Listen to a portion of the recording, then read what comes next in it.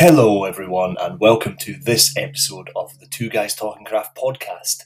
Unfortunately, in this episode, we experienced some audio difficulties on recording, and despite us trying to rectify it, we haven't quite managed to get a crystal clear audio experience that you're used to on our podcast. But that said, we think there's very valuable things to unpack in this episode, all about Karen Coalhouse. So stick with it, and you'll be sure to squeeze out all the goodness that we have to offer in this episode. Enjoy the episode, guys. Thank you very much. This is Adam from Unstoppable Acting Studio in Scotland. And this is Jared from Actors Approach in America. And together, we are Two Guys Talking Craft. A 1-hour podcast where we talk about the craft of acting. Explore the various acting techniques from all the master acting teachers. And help you grow your acting skills. Two Guys Talking Craft. Two Guys Talking Craft. It sounds much better when Adam says it. Yeah, it does. This is Two Guys Talking Craft.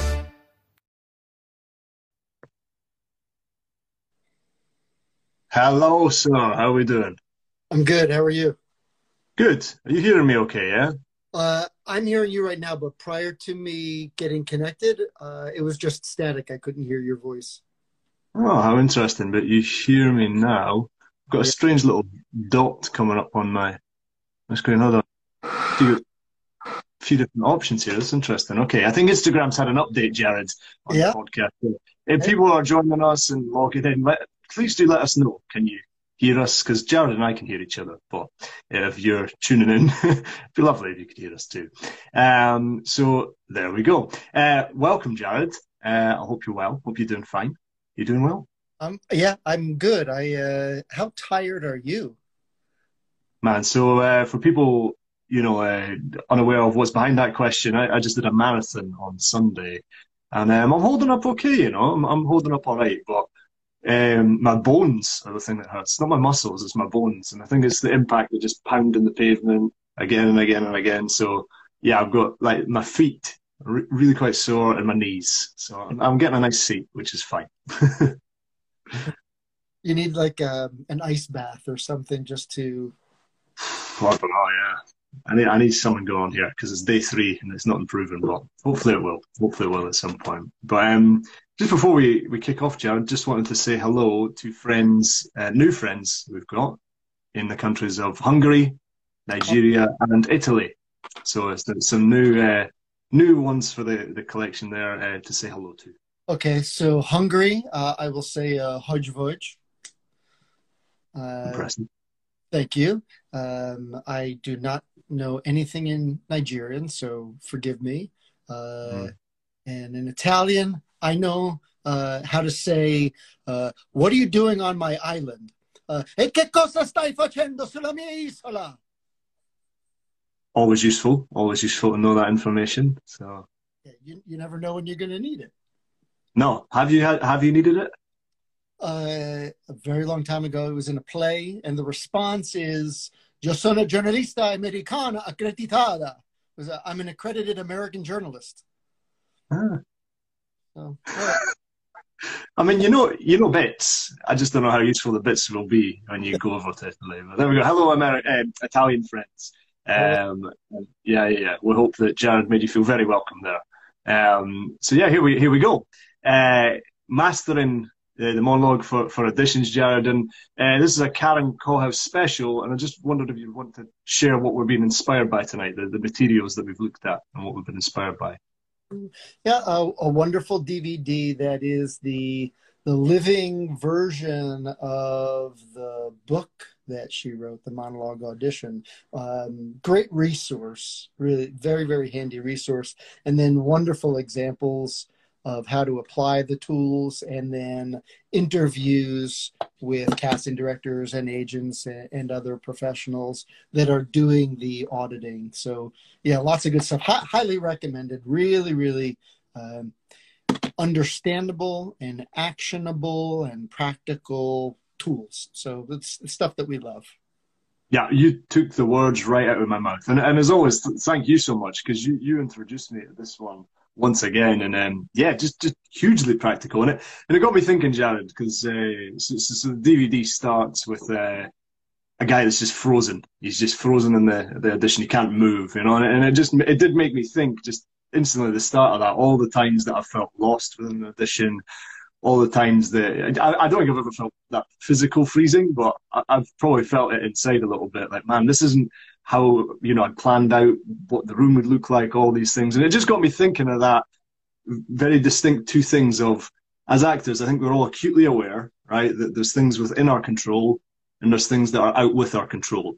And probably areas that are out with our control often outweigh, the areas that are in our control. And quite often, I know I've been guilty of it as an actor, my thoughts gravitate towards the areas that are out with my control.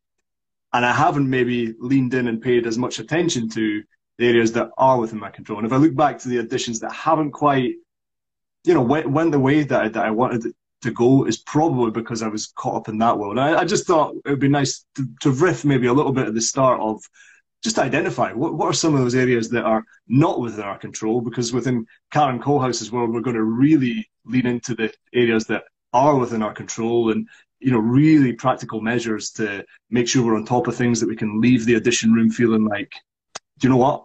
I've done my best, the best I can, sort of thing, and have our head held high. But what are areas that are out with our control, Jared, that we just feel, no matter what we do, we're not going to have any measure on how it pans out? Yeah, so if we're talking about the old world, where it was show up at an audition space as opposed to a self-taped audition, there's, like you're saying, there's so much that we do not have the ability to control. The time of the audition, the location of the audition, how long you're going to be waiting before you're called to the room, who's in the room, if there's a chair, if there's no chair, if they're behind a desk or not behind a desk. What else? What before you enter did? I'm seeing you spin for just a second. Oh yeah, I saw you spin as well, man. Yeah, you're back now. You're back. What just happened in the audition just before that could be lingering from an energy perspective in the room and on the auditors. Thrill itself, sometimes you're given the audition. So yeah, there's so much right. is thrust upon you. And so if, like you're saying, if you give too much weight and attention to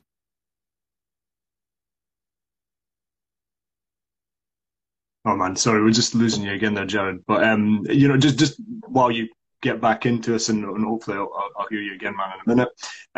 And just like the mood of the auditors as well, like what kind of day they're having. You can't control like any of these things. And I don't know about you, and when we get you back in, Jared, like it might be different in the US, these casting rooms, but when you're doing it here in the UK, in London, you end up in this pokey little office space. It's like cramped, you don't know where you're going, what room it's going in. You're going up this winding staircase. Next minute, you're in this little tiny space with these three people that are just staring at you. And you're like, okay, I've got to show up here. And you've got very little room to move. There's just so many elements that are out with your control. And I always approached it in that, like, do you know what? I know the text. I know what I'm doing here. I'm just going to show up and, see what happens, sort of thing. And, as long as I'm in the moment and things will happen. But these things really do throw you. And unless you have, it's mentioned by one of the casting directors at the start of the DVD, unless you have a game plan, like of some kind as to how you're going to go in and how you're going to approach things, you leave yourself open and vulnerable just to get lost, to get sucked up into, a reactionary state of what's going on in that moment and just not applying yourself in the best way. And I think the more years that I've practiced the craft of acting and I've thought about it and things, the more certain I am of this, that there isn't really any excuse to not have that accountability of knowing that you've went in and applied yourself in the best way that you can, that you've identified the areas that are within your control that you can work on, and that you've gone in and you've given it your best shot. You can't control the outcome. That's completely out of your hands. That is out of your control 100%. But as long as you've went in, you've been confident and happy with what you can share in that moment, you've done everything you can to prepare, then you've done your job, you know, and you've made a fantastic impression on those people. You can't not if you focus on those things. And you never know when it might spring up in the future that they might be interested in seeing you again and things. But yeah, that was just my thoughts on what's in our control, what's not in our control. And do we have you back now, Jared? Are you with us? Are you here? Can you hear me? I think I can hear you. Yes. Yeah. So let's see. Let's see how it goes. I can. Yeah. As you said at the start of this, yeah, really practical, actionable techniques. It reminded me of this. Like, I'm a big fan of this guy, David Brailsford, who trained the Tour de France, the British cycling team, the Tour de France. And he mentioned about this thing called marginal gains, right? Little by little by little. One little thing. Little tiny thing. None of this is huge. Like, none of this is what we're going to share is huge, but it's a magnitude of tiny things. Yeah. Just leave one, you know, raise 1 millimeter. Yeah. Exactly. These tiny little things you can do, yeah. And it's these things as well. Like none of it is revolutionary, reinvent the wheel. But it's things like if you know it, and you're always going to do it. And if you don't know it, you're not going to do it. So like, no, I think we should just dive into this world and share some of our strategies and techniques. But just before we do, really interesting to start that video hearing from real life casting directors and what they're looking for as well for somebody walking into the audition room. Because as actors, we think it's all about us. We think, you know, it's our moment to shine, our moment to share. And how many of us actually put ourselves into the shoes of those people on the other side of the table and think, what are they looking for? What do they want? So there's some great stuff at the start of that video, right? Mentioning that. I was at dinner with my New York City a few years ago, and sitting next to were two casting that I was absolutely easy. And can you hear me okay? So you're popping a little bit. You're in and out a little bit, Jared. Let's see how it goes. You let me know if I should drop and what, sorry? Should I drop and come back? I don't know. What just on a really practical note, what is your internet connection all right today, all that stuff? Or? Yeah, as far as you know. Yeah. Let's check. And I'm on full bars as well. Don't know, because we dropped out and came in again. I don't know, man. Let's just see how it goes. Let's just see how it goes. My audio's okay enough, or is it bad? Out of all 46 episodes we've done, it's the worst it's been. Okay, 46 episodes. I'll be back. All right, cool. Jared will just pop back in again. But I'll just share some of these things that the casting directors at the start of the DVD was saying that they were looking for. And it's like, if you focus on each one individually, it might feel a little bit overwhelming, but they all have differences of opinion, right? It's all very subjective, but some of it's really, really practical advice to look at and follow as well. Quite often I've been in an audition and I just think, if they just see my potential, that's enough. If they just see what I could do, then that's going to be enough to take me in and get me to the next level. But one of the casting directors mentioned, well, I can only see what I see in that moment. You know, like I can't see what could be, and they don't really want to take the chance on this could work, it may work, it might not work. So, you know, they need to see it there and then. You know, obviously you've had a limited time. You're not going to manage to show the fully fleshed character that you're going to be able to through rehearsal, all that stuff. But they want you to, and I think you're going to mention this, Jared, right? They want you to solve a problem for them, right? I think you made a note about this. Yeah, I did. Hopefully the video is better now. Fingers crossed that you can hear me better. And if I need to drop again, I will. But no, so I was sitting next to casting directors, and they were having a what I say. Why do actors so bad? Why can't they just be prepared, be professional, be polite, and get the fuck out of my I'm sitting, oh my God. Yeah. They sat through an entire day, people that were self-serving, that were not thinking how they actors can help the cast solve a problem. And you have to reframe what we do when we go in there. We need to be polite. We need not take over the space and feel like we own it, right? Show up like you're a guest at a. I think maybe Tim Phillips said this, something like that. Just be a polite person. Be something that people want to know your work, and choose material. This was from Karen Kohlhaas's DVD. Choose material that represents not your range eventually could be. They're looking to see who you are, so show them who you are. Yeah, no, brilliant. And it just reminds me of a callback to our Tim Phillips episodes, which you can catch on Spotify, Apple Podcasts, all that good places. But, you know, him mentioning, you know, if you're polite, if you're prepared, it already puts you in the category, sorry, of around about the top 10%. And then it's mentioned by one of these casting directors in this DVD. He's like, you're in the top 10% if you're prepared and you're enjoying yourself, you know, like, and you're relaxed, chilled, all of that. Like that's what they're looking for, you know. There's so many people that show up and do too much. It becomes like a circus act for them, you know, like that they've just raised the stakes of this audition. I must get it, become intense. And it's just not something that they can work with, you know. So stay relaxed, stay polite, be prepared. There's some general advice, isn't it, from these people? Just showing the DVD, and I'll flash it. Okay, the monologue connected to the monologue Kohlhaas. Oh, great. No, thank you very much, man.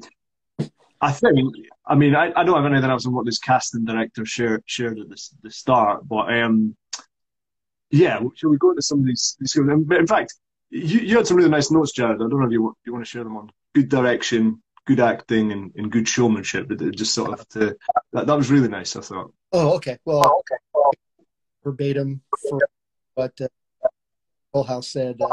Good direction, clear staging, do, and that tells you your story every time you'd have any work. Good acting. I'm hearing an actor. Yeah, man, it's still, it's not resolved itself for our sound issues. You know, I don't know. Try and let's see. Moving around might work. I don't know, but hey, we've had a good run of sound issues because we're on episode 46, and other than the time that the Aberdeen internet just failed for some mad reason during the pandemic, we haven't had any major sound issues on Two Guys Talking Craft. So if you are tuning in for the first time, you're like, oh man, these guys have sound issue stuff. We don't. It's just today on episode 46. All right, cut us some slack. There's over 46 hours of quality episodes out there to check out. So Jared, when he comes back, he'll talk about Karen Kohlhaas's ideas and good direction, good acting, good showmanship. I think I'll rattle forward and just share with you guys about choosing material just now as well. But here's Jared back, so he might manage to jump in and carry on with us. Let's see what happens. It is what it is, people. We're at the mercy of the world of the internet technology here. Here he is. New place, new location. Well, we'll see. Yeah. It seems like maybe the internet is just really spotty or something's going on today. I've tried it both with Wi-Fi and not. Ah, okay. Yeah. That's stronger now. Let's see. Let's see if you get it or not. So we'll see, man. It's all right. I'm gonna grab my computer and just go into another room. Yeah, no worries. I'll chat about choosing the material while she gets set up and stuff. So okay. So I mean, I've been very guilty of this in the past when I've had the opportunity to choose material, which sometimes you will get the chance to. I've thought, this is my chance to shine. This is my chance to impress. And I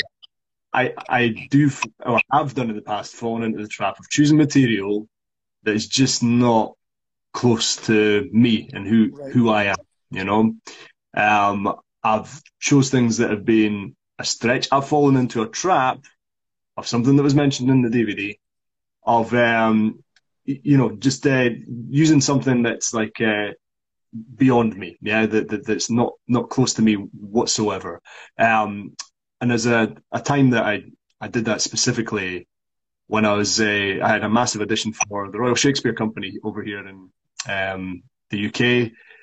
And I thought this is a perfect chance to show, what I can do, because they'd already seen me do a few things. I was like, I'm going to show that I can do Richard II, because people think of me as like this gruff sort of Scottish actor. I'm going to show like I have a softer side and everything. And they say explicitly in the DVD, right? Don't use it as an opportunity to work through your acting and problems, you know? And I did exactly that. And I worked so hard on it. I did all my preparation.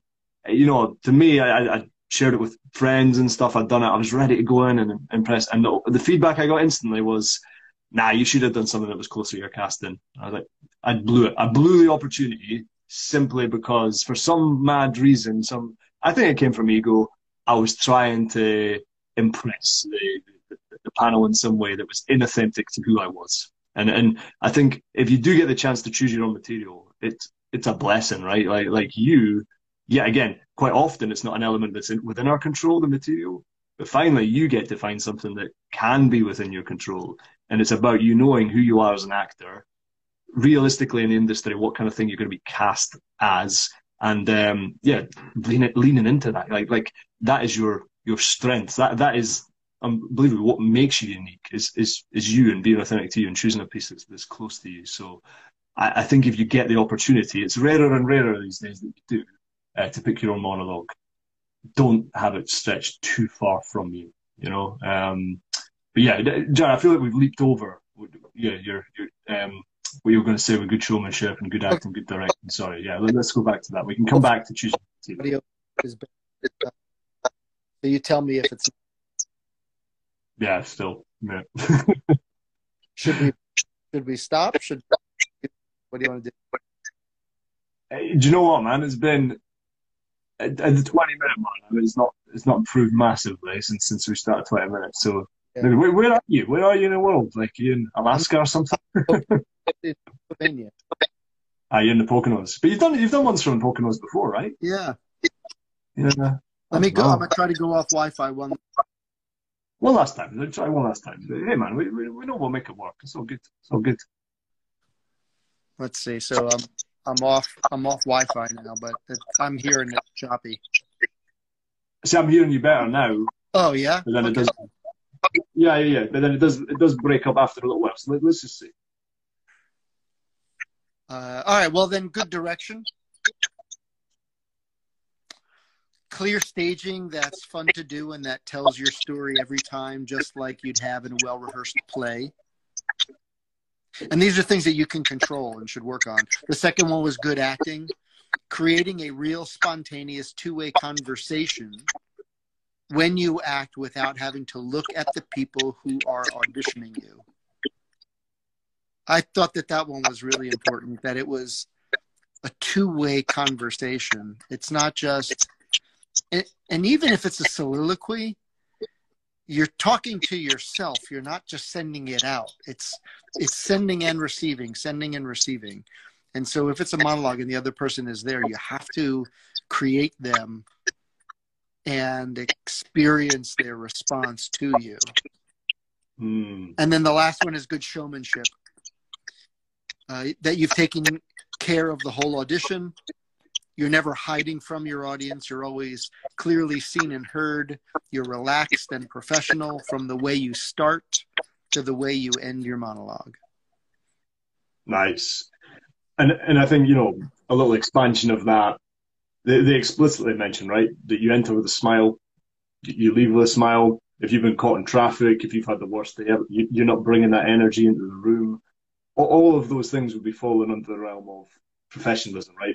The showmanship, and also you don't go too far over the top with this is my space, and I'm gonna give you a show right now, and here we go, and because then it becomes circus act territory, which is mentioned by the casting directors as well, right?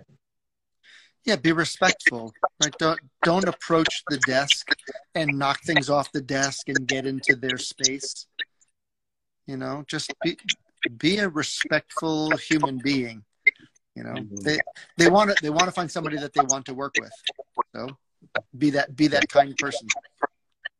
Yeah, there he is, Jared. I think we've got you back, man. I think this is it now. I think you've been very loud and clear for the past couple of minutes now. So yeah, I think we're ready to roll here. So yeah, anything to add on choosing the material, Jared? It was mentioned that as well about age range. You know, you don't want to pick anything. I think that just is self-explanatory, really. Like, if you want to pick something that's close to your type as an actor, what you're being seen as in the industry, don't pick something if you're 30 where you're having to play a 70-year-old, right? Yeah. Out of everything that was inside the choosing your material section, the one thing that really hit home for me that you mentioned earlier was the audition is not a place for you to work out your acting challenges, your acting problems. That's for class, right? Pick material that shows who you are. If you have an opportunity to do 2 pieces, okay, so then one like you, one that might be a bit of a stretch, but they see what you do, but they don't know who you are if you don't pick something that represents the type of actor that you truly are and the roles that they will ultimately look to cast you in. Yeah, no, brilliant. Yeah, no, this is it. Like, and that's what they want to see, right? They want to see who you are and how you can solve their problem there and then. And if you can't solve the problem there and then, it's not a disaster, right? It's not the end of the world. Like, so they have a problem to solve. Yeah. You're just showing up and giving the best version that you can of trying to solve their problem, giving them an option. You're giving them a menu to choose from, and like it's fine as long as you've shown up and given the best version of that offering that you can. Right. You know, that is it. We're going to keep going back to that, isn't it? Some of the other massive of sorry, John. Yeah, I wanted to share another comment that was made with inside this section about choosing the material. A lot of actors struggle. Like, from experience as a coach, I know that I've seen a lot of the same monologues again and again and again, and it's laziness. People will go onto Google and they'll type in, you know, male dramatic monologue, and then they'll take the first, few. And so one of the casting directors, one of the people that was being interviewed said something along the lines of, is there something about the world that you find intolerable and have something to say through the piece that you selected, right? So find something that really stimulates something in you, and then find a monologue that represents that point of view so that you're passionate about it. So look for things in the world that are intolerable, and then go find a piece. Amazing. It's like you had a premonition as to what Dale's question was going to be, because I think you just answered that question. You know, like I think, yeah, like if a well-known piece speaks to you and answers that thing, or that Jared's just talking about, that then go for it. And but it's just that thing in that DVD. The casting directors were really quite militant about the fact, they're like, I can't even listen to this monologue anymore. Like, I've heard it so many times. Yes. You're great at it. I just switch off or whatever, and it really probably carries in your favour to have a dexterous amount of monologues to be playing with and continuing to review and renew which monologues you can draw from, and finding unusual places. But also it shows that you're really serious about your craft as well, right? Like, I think there's something in that, like, this is somebody that's a serious professional here.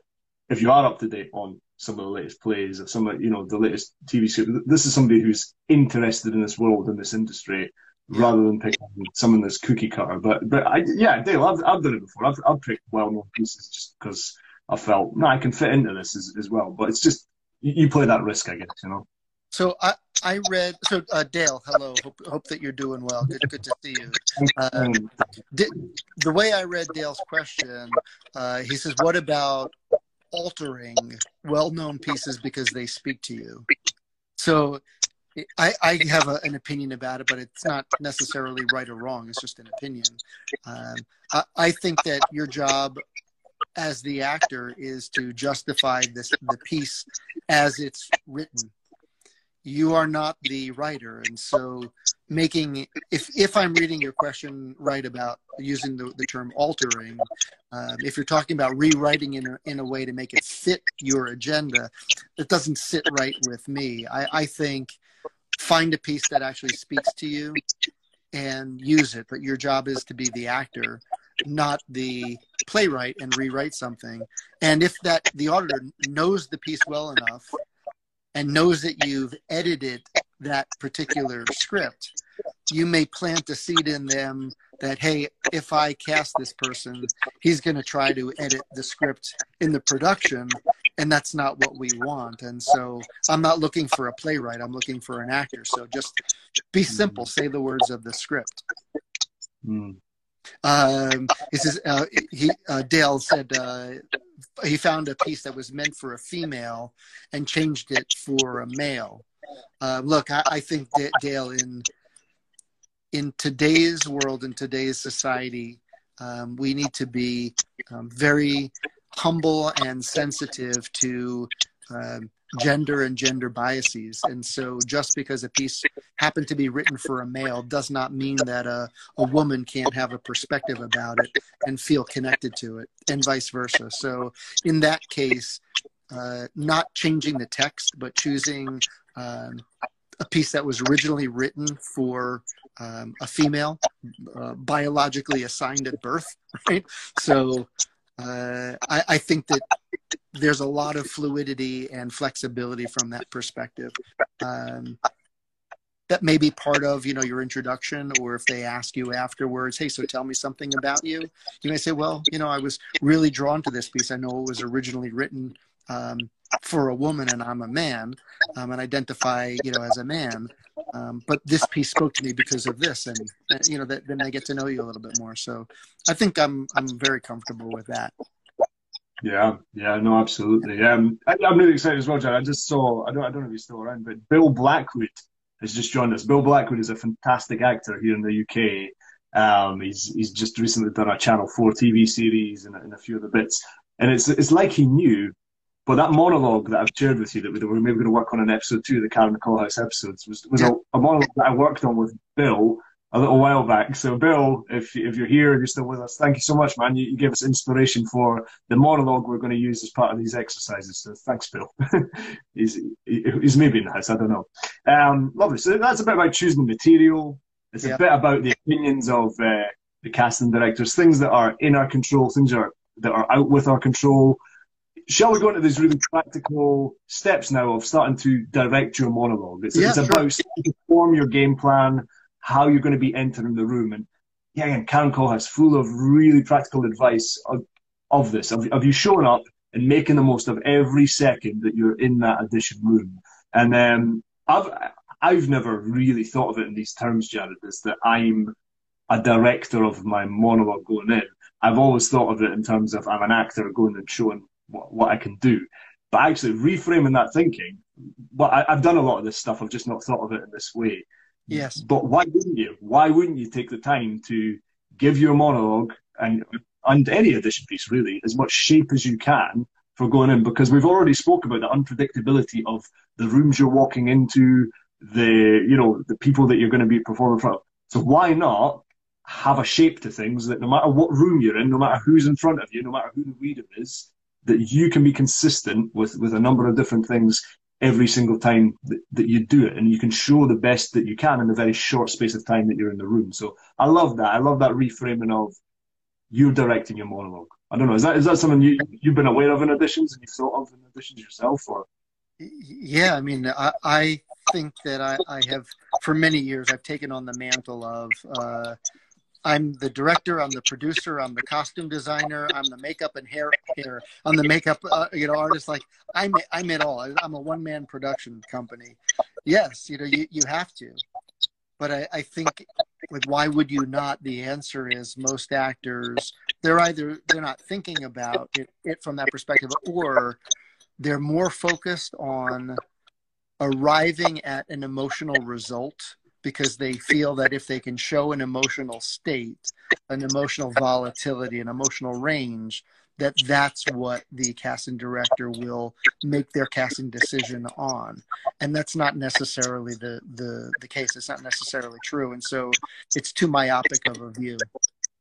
And they mentioned this as well, right? That it stops you from doing that, from falling into a general wash of the monologue. Just trying to achieve an emotion and just falling into a pattern, like a general idea of, one note. You maybe got a really short piece. You just went in, you've delivered one note completely. So I love that. I loved how she just started to really simply, marginal gains, these little simple twists. Yes. How do you break an audition monologue, Jared? What did she recommend?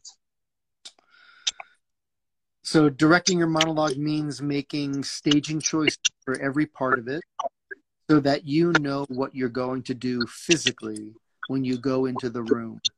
When you don't make those choices, you're probably going to end up directing yourself in your head in the audition. That's the worst thing that can happen, is that you're actually outside of your body, observing yourself auditioning and self-editing, self-critiquing, and just sabotaging the entire moment because you're not present at all. Yeah. No, I've been guilty. I mean, come on, we've all been there. Definitely been there. Or, yeah, again, it's just you haven't directed it, and you just try to be in the moment as much as you can. Yeah. And it's just a bit like one thing you just deliver. You know, I think it's two things you can be guilty of by not directing your piece and thinking it through. So she mentions about the all monologues. You can break it up into having a beginning, a middle, and not an end, but a climax, right? Yeah. And identifying those within each. What's different from an end and the climax, Jared, in a monologue? Well, a climax doesn't necessarily have to be the very last sentence, right? The climax is I think she defines it as the moment of the highest tension, and it comes at the end, near the end, but it's not necessarily always the end, but it's the highest tension. And so find out what that is and lead. We talked about this in the Tim Phillips one too, that the playwright is in like a 30-minute episode, they've got 20-ish minutes to tell a story, tell a few stories. And so they're walking you down a very narrow path. And so if you miss what the climax is, you're missing the point of the audition piece. And so walk the auditors down that very narrow path by identifying that gripping beginning, hook them, make a bold statement so that they're interested in learning more.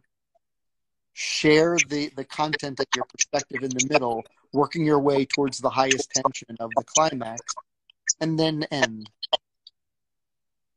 And then when you're done, take a moment and say thank you like a human being.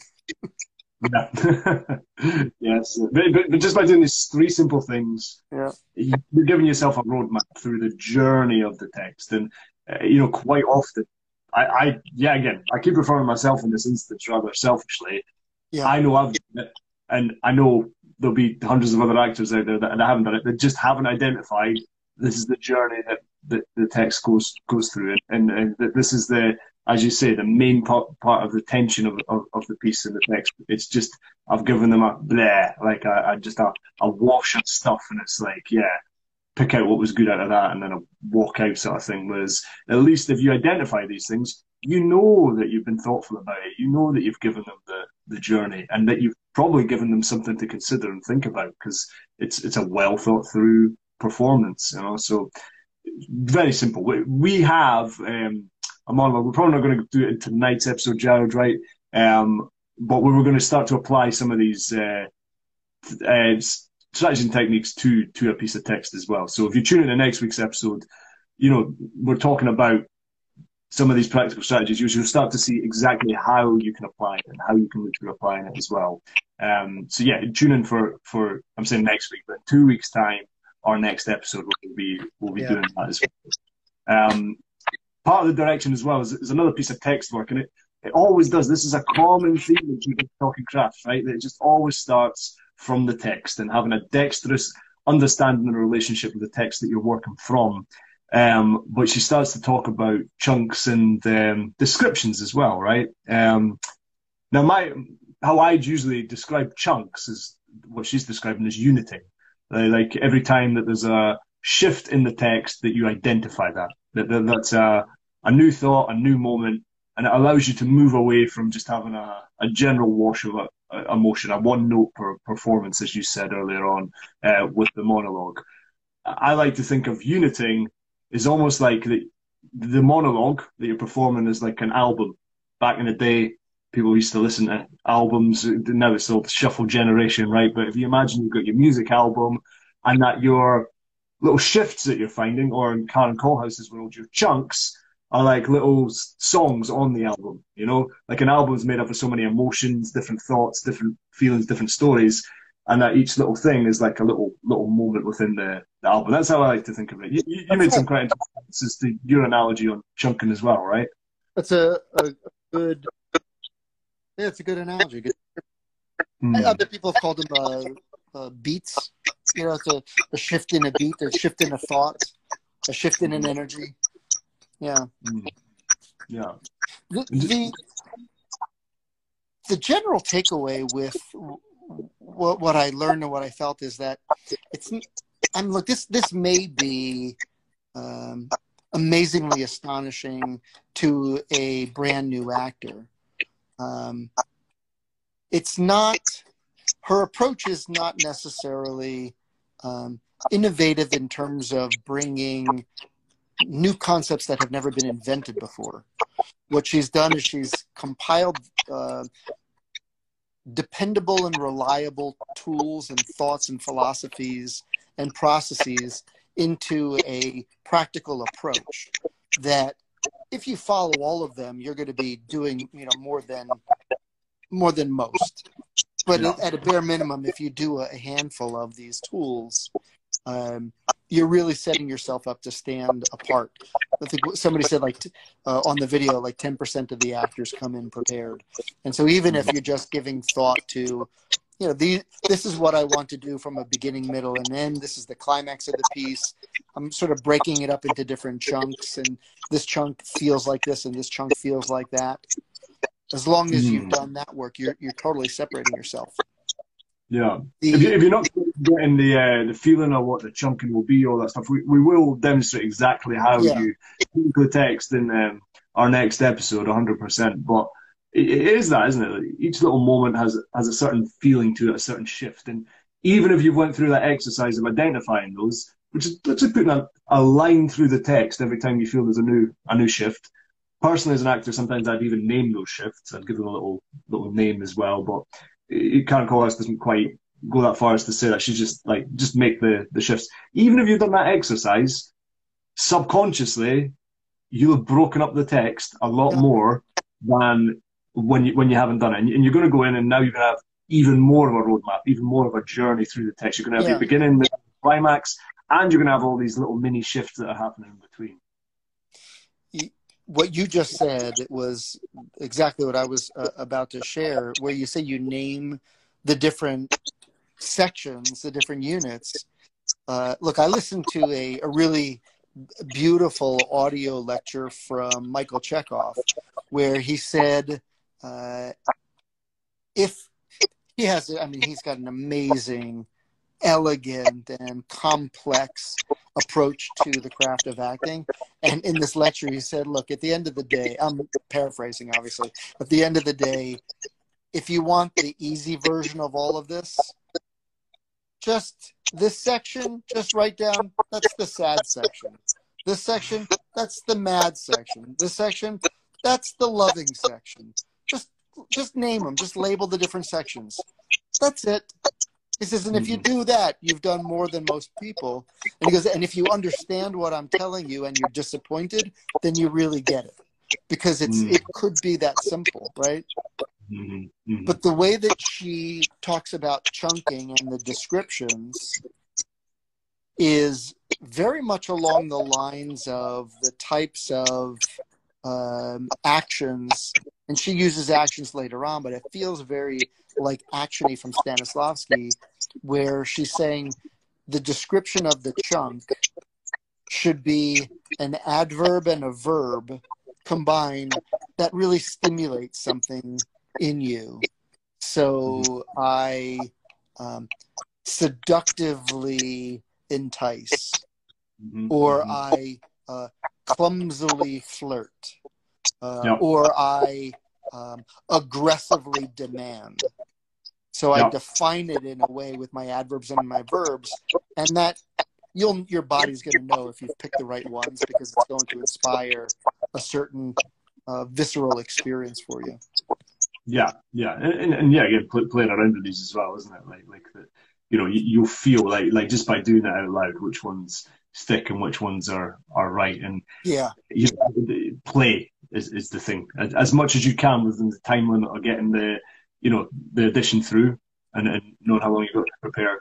Just play with it until you feel like, these are the ones that feel good and right. When you're in the edition room, Jared, should you be like, there, and I'm being quite facetious here, but should you be thinking, patiently instructs, and then going into your line, and then happily inspires? Or do we just give over and trust that work and preparation has been done, Jared, when we're in the room, and just go for it? Yeah, no, you should very much actually say out loud your descriptions before each line. Yeah, no, I think it's a rhetorical question. I think with the rehearsal process, you get comfortable and you don't need to think about what you've written down as your descriptions. They're just part of naturally how you are delivering it. I did it online. I wrote down, my approach to the monologue. Beautiful. Yeah. No, this is it. And through going through that and doing that exercise, right?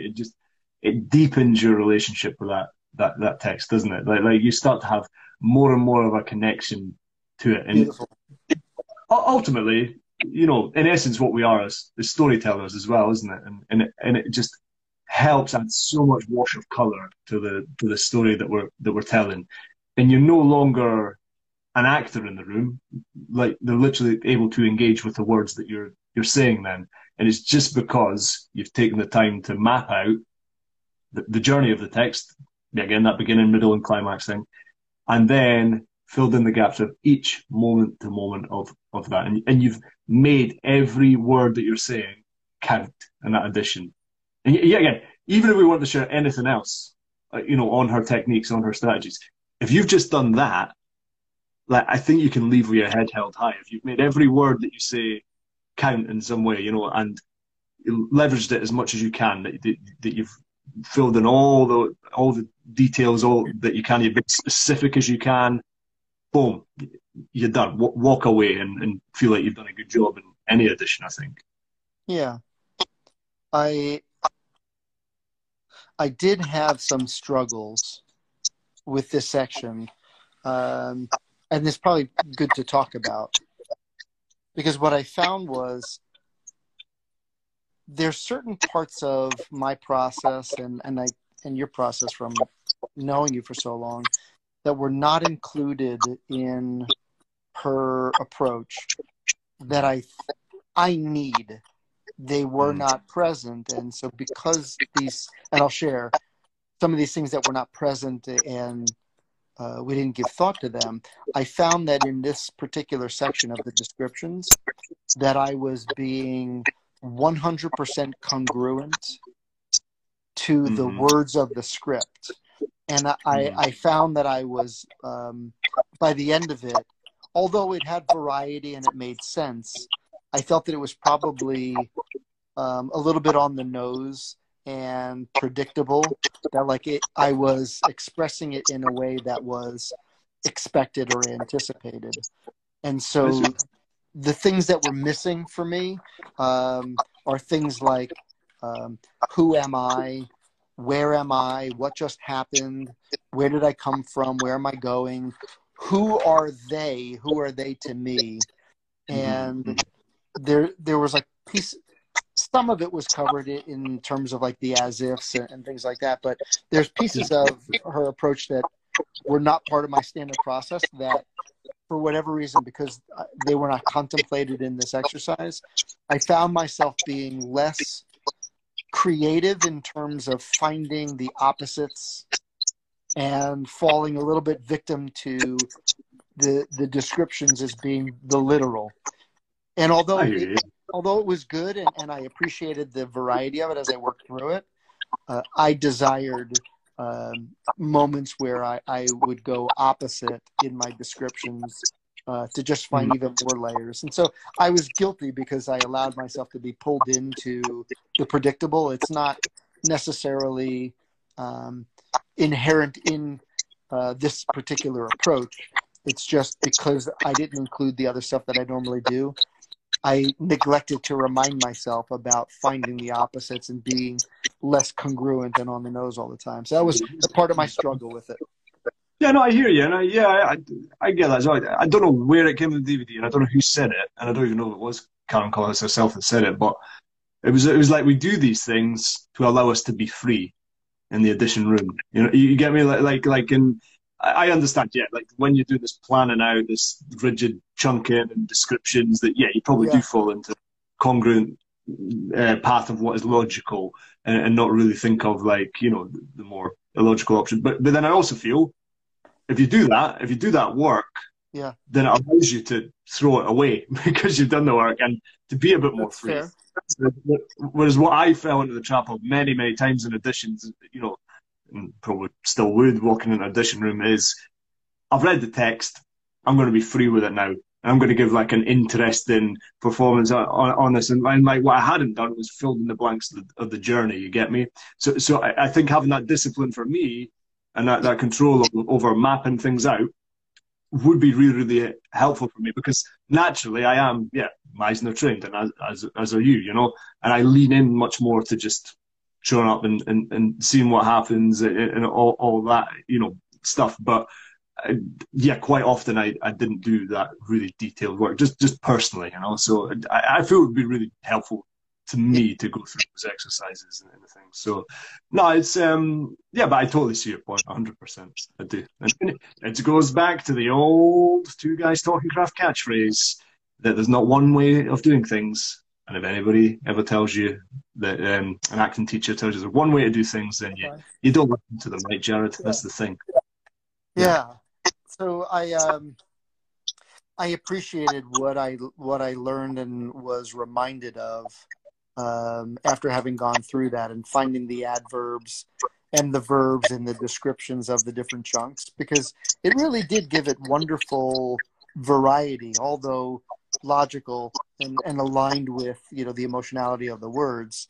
I am of the school where if all you do is 100% congruent, then you're probably going to be delivering a piece that is going to be very similar to most of the people that are going to be presenting it. And so challenge yourself to find a little bit more of the subtext and which then, you know, helps you find the variety.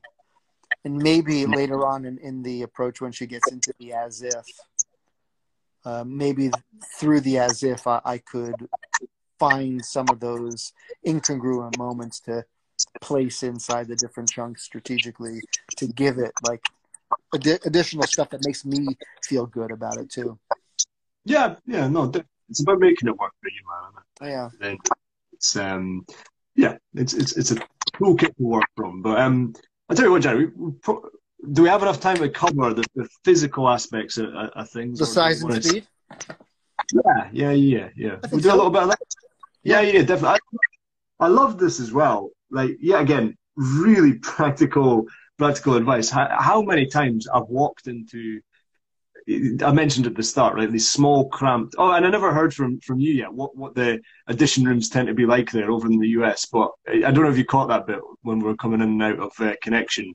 No, but what was it? In London, you know, if you go in for an audition, you're going to be in these, you tend to go into these office blocks almost, like these really tiny sort of office blocks. You go up these winding staircases, and you're like, you have no idea which room you're going in. You're like looking about, where am I going to go to, all this stuff. And you go in and it's just this tiny cramped space, usually windowless, and you're really, really close up to the auditors in their table and things, and you have very little room to maneuver. And instantly, if you've been practicing in this big space and you're moving small, it totally throws you. I love the idea of having things you do physically and knowing what you do physically that is very controlled in a sense. It's very thought out and paved out for you walking in, but ultimately comes across as really natural when she shared about size and speed. But yeah, first of all, what are the audition rooms like over with you? They're in LA and New York and stuff. What does it tend to be like? Well, I'm thinking of the different rooms in Manhattan that I've been in, and it's a variety. It really depends upon the production itself. But I've been in winding staircases, and it's just, an agent, is renting like a one-room, utility closet because that's all they can afford in Manhattan. You're right up close to them. I've been in places where for the day or for the weekend, the production company will rent a room or a theater inside of a larger facility that has a ton of classrooms. So it's a variety. It's not necessarily one thing. And then I've auditioned actually, standing on a stage in a theater, and trying to fill that whole space with the auditors, many rows back. Yeah. No, so I think it gives even more validation to, taking control of what you do physically, like because otherwise you might just be rooted to the spot. You might be a deer caught in the headlights, right? And it allows you yet again to add that extra layer of variety of what you're doing through the text, of giving a journey to the auditors as well. But yeah, we'll share some of these sort of physicalities that you can go through. And in the DVD has the actors walking around the space, right, in these different modes and these different sort of sizes and speeds. Very simple suggestions, but hugely effective, right? Hugely effective. Yeah. So I've explored this in Chekhov. I've explored this with Eric Morris, where the stride length and the stride speed will manifest different emotions, thoughts, memories, characters, in you. So yeah, like get up and walk around. And so she says there's 4, right? Big and fast. So like large steps, fast, small and fast, big and slow, and then small and slow. And each of those movements, physically moving, create different things in you. And interestingly, so I was up and about and I was walking around and experiencing it. And I knew, having done it before, that it affects me. But I also tried what sort of big and fast, big and slow, small and fast, small and slow gestures might I make with my hand or my face if I was going to be using that technique while doing a self-tape and I'm here, and so I can be big and fast in my, in my hand movement. I can be, slow and small with my hand movement. So I wrote down one for, one of the lines in the monologue is "Smell your last flower," and I wrote down sensorily experience, and my movement was small and slow, and you smell your last flower. And just if I'm contained in film as opposed to being on stage, why not use the concepts of big and fast, big and slow, small and fast, small and slow, inside the frame? Really lovely. No, that's a really nice idea. I never thought about that in terms of use it within a self-tape. And even she recommends, right, as soon as you walk in the room, thinking of the type of character that you're playing, like as well, like how do you want to walk into the room? Do you want to be going in big and fast or small and slow or whatever it might be? And then equally, you have your chat with the auditors, all that stuff, your general sort of small talk. They say, okay, you're ready to go. Then you take your moment, and she recommends, right, that you go into this physicality to start it off, that you start it off in some kind of physicality and then boom, go into the monologue sort of thing. And yeah, quite often I don't think about that. It's worth noting at this point as well, the casting directors, they went in at this part and recommended, like, a lot of them prefer an actor to stand rather than to sit. It was something that they mentioned, right? And that was like an eye-opener too, like quite often if there's a chair there, you're sitting having the chat and stuff, I will tend to sort of stay in the chair sometimes, but to know that, no, like, go up into the space and have that presence in the space as well, like, is going to be a good thing. Yeah, I'm having a memory. Yeah, I mean, that in terms of auditioning and sharing who you are, picking a piece that's, sort of like you, I'm remembering the insecurity that I had when I was younger. and the need to try to present who I thought I could be as opposed to just share who I was. And two things. I remember my headshot. I took this headshot. I had a cigarette, and I had on a leather jacket, and I'm all like crouched over with a sign behind me, no smoking, and I had this look on me like, yeah, go, like fuck the world kind of thing, and that's not who I am, right? And so I'm like, yeah, and that was my headshot, right? I didn't get called in for anything because I was trying to represent something that I really wasn't. But the chair, you just talked about sitting in a chair. I remember walking into an audition and there was a chair there and I didn't know what to do. I literally did not know what to do because I hadn't practiced with the chair, and then I was in my head, they want me to sit, do they not want me to sit? And I picked up the chair and I held the chair for the whole monologue. I just hold it up. I'm just holding on to this chair. And then I said, thank you. And I turned. I'm like, oh, shit, I got to put the chair out. Well, oh my God. Definitely don't do that with a chair, people. Yeah. It's funny. Yeah. I gave no thought to my space. All I wanted them to see how, I was doing a David Mamet monologue it was like a standalone monologue with a dog, little scrappy dog, and I hadn't prepared anything but the emotion. And I walked in, the chair was there, and I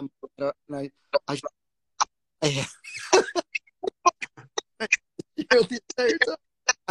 I really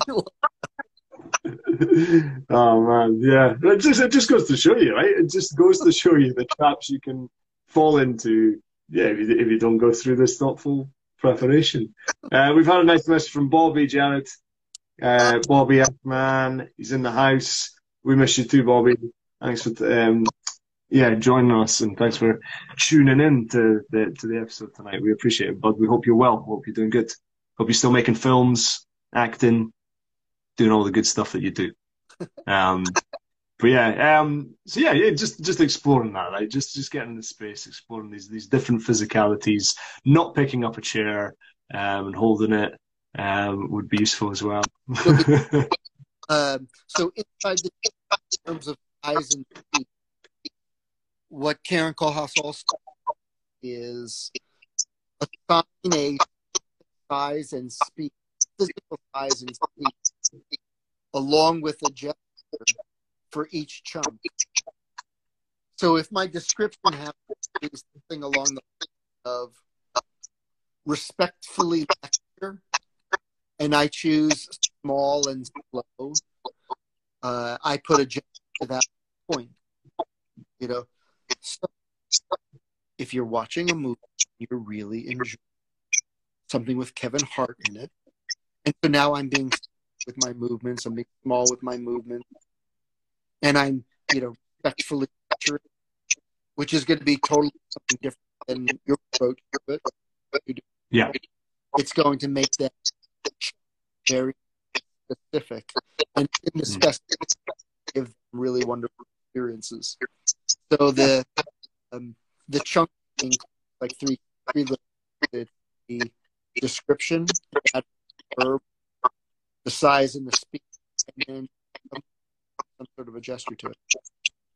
Yeah, no, and even again, you add that extra layer on, and it's not saying you need to do all these things, but if you do all three of those things, boom, you're going to stand out. You might not get the part because that's not in our control, but you're already starting to leave a lasting impression. I think if you're focusing and doing the work on those elements, but no, lovely, Jared. And unfortunately, it sounds just starting to get a little bit crackly again, my friend. It's starting to break out a little bit. So, hey, why don't we put it on ice there? We can explore the other techniques in our next episode. We'll introduce the monologue a little bit as well and review some of these concepts, show people how they can apply it as of next week too.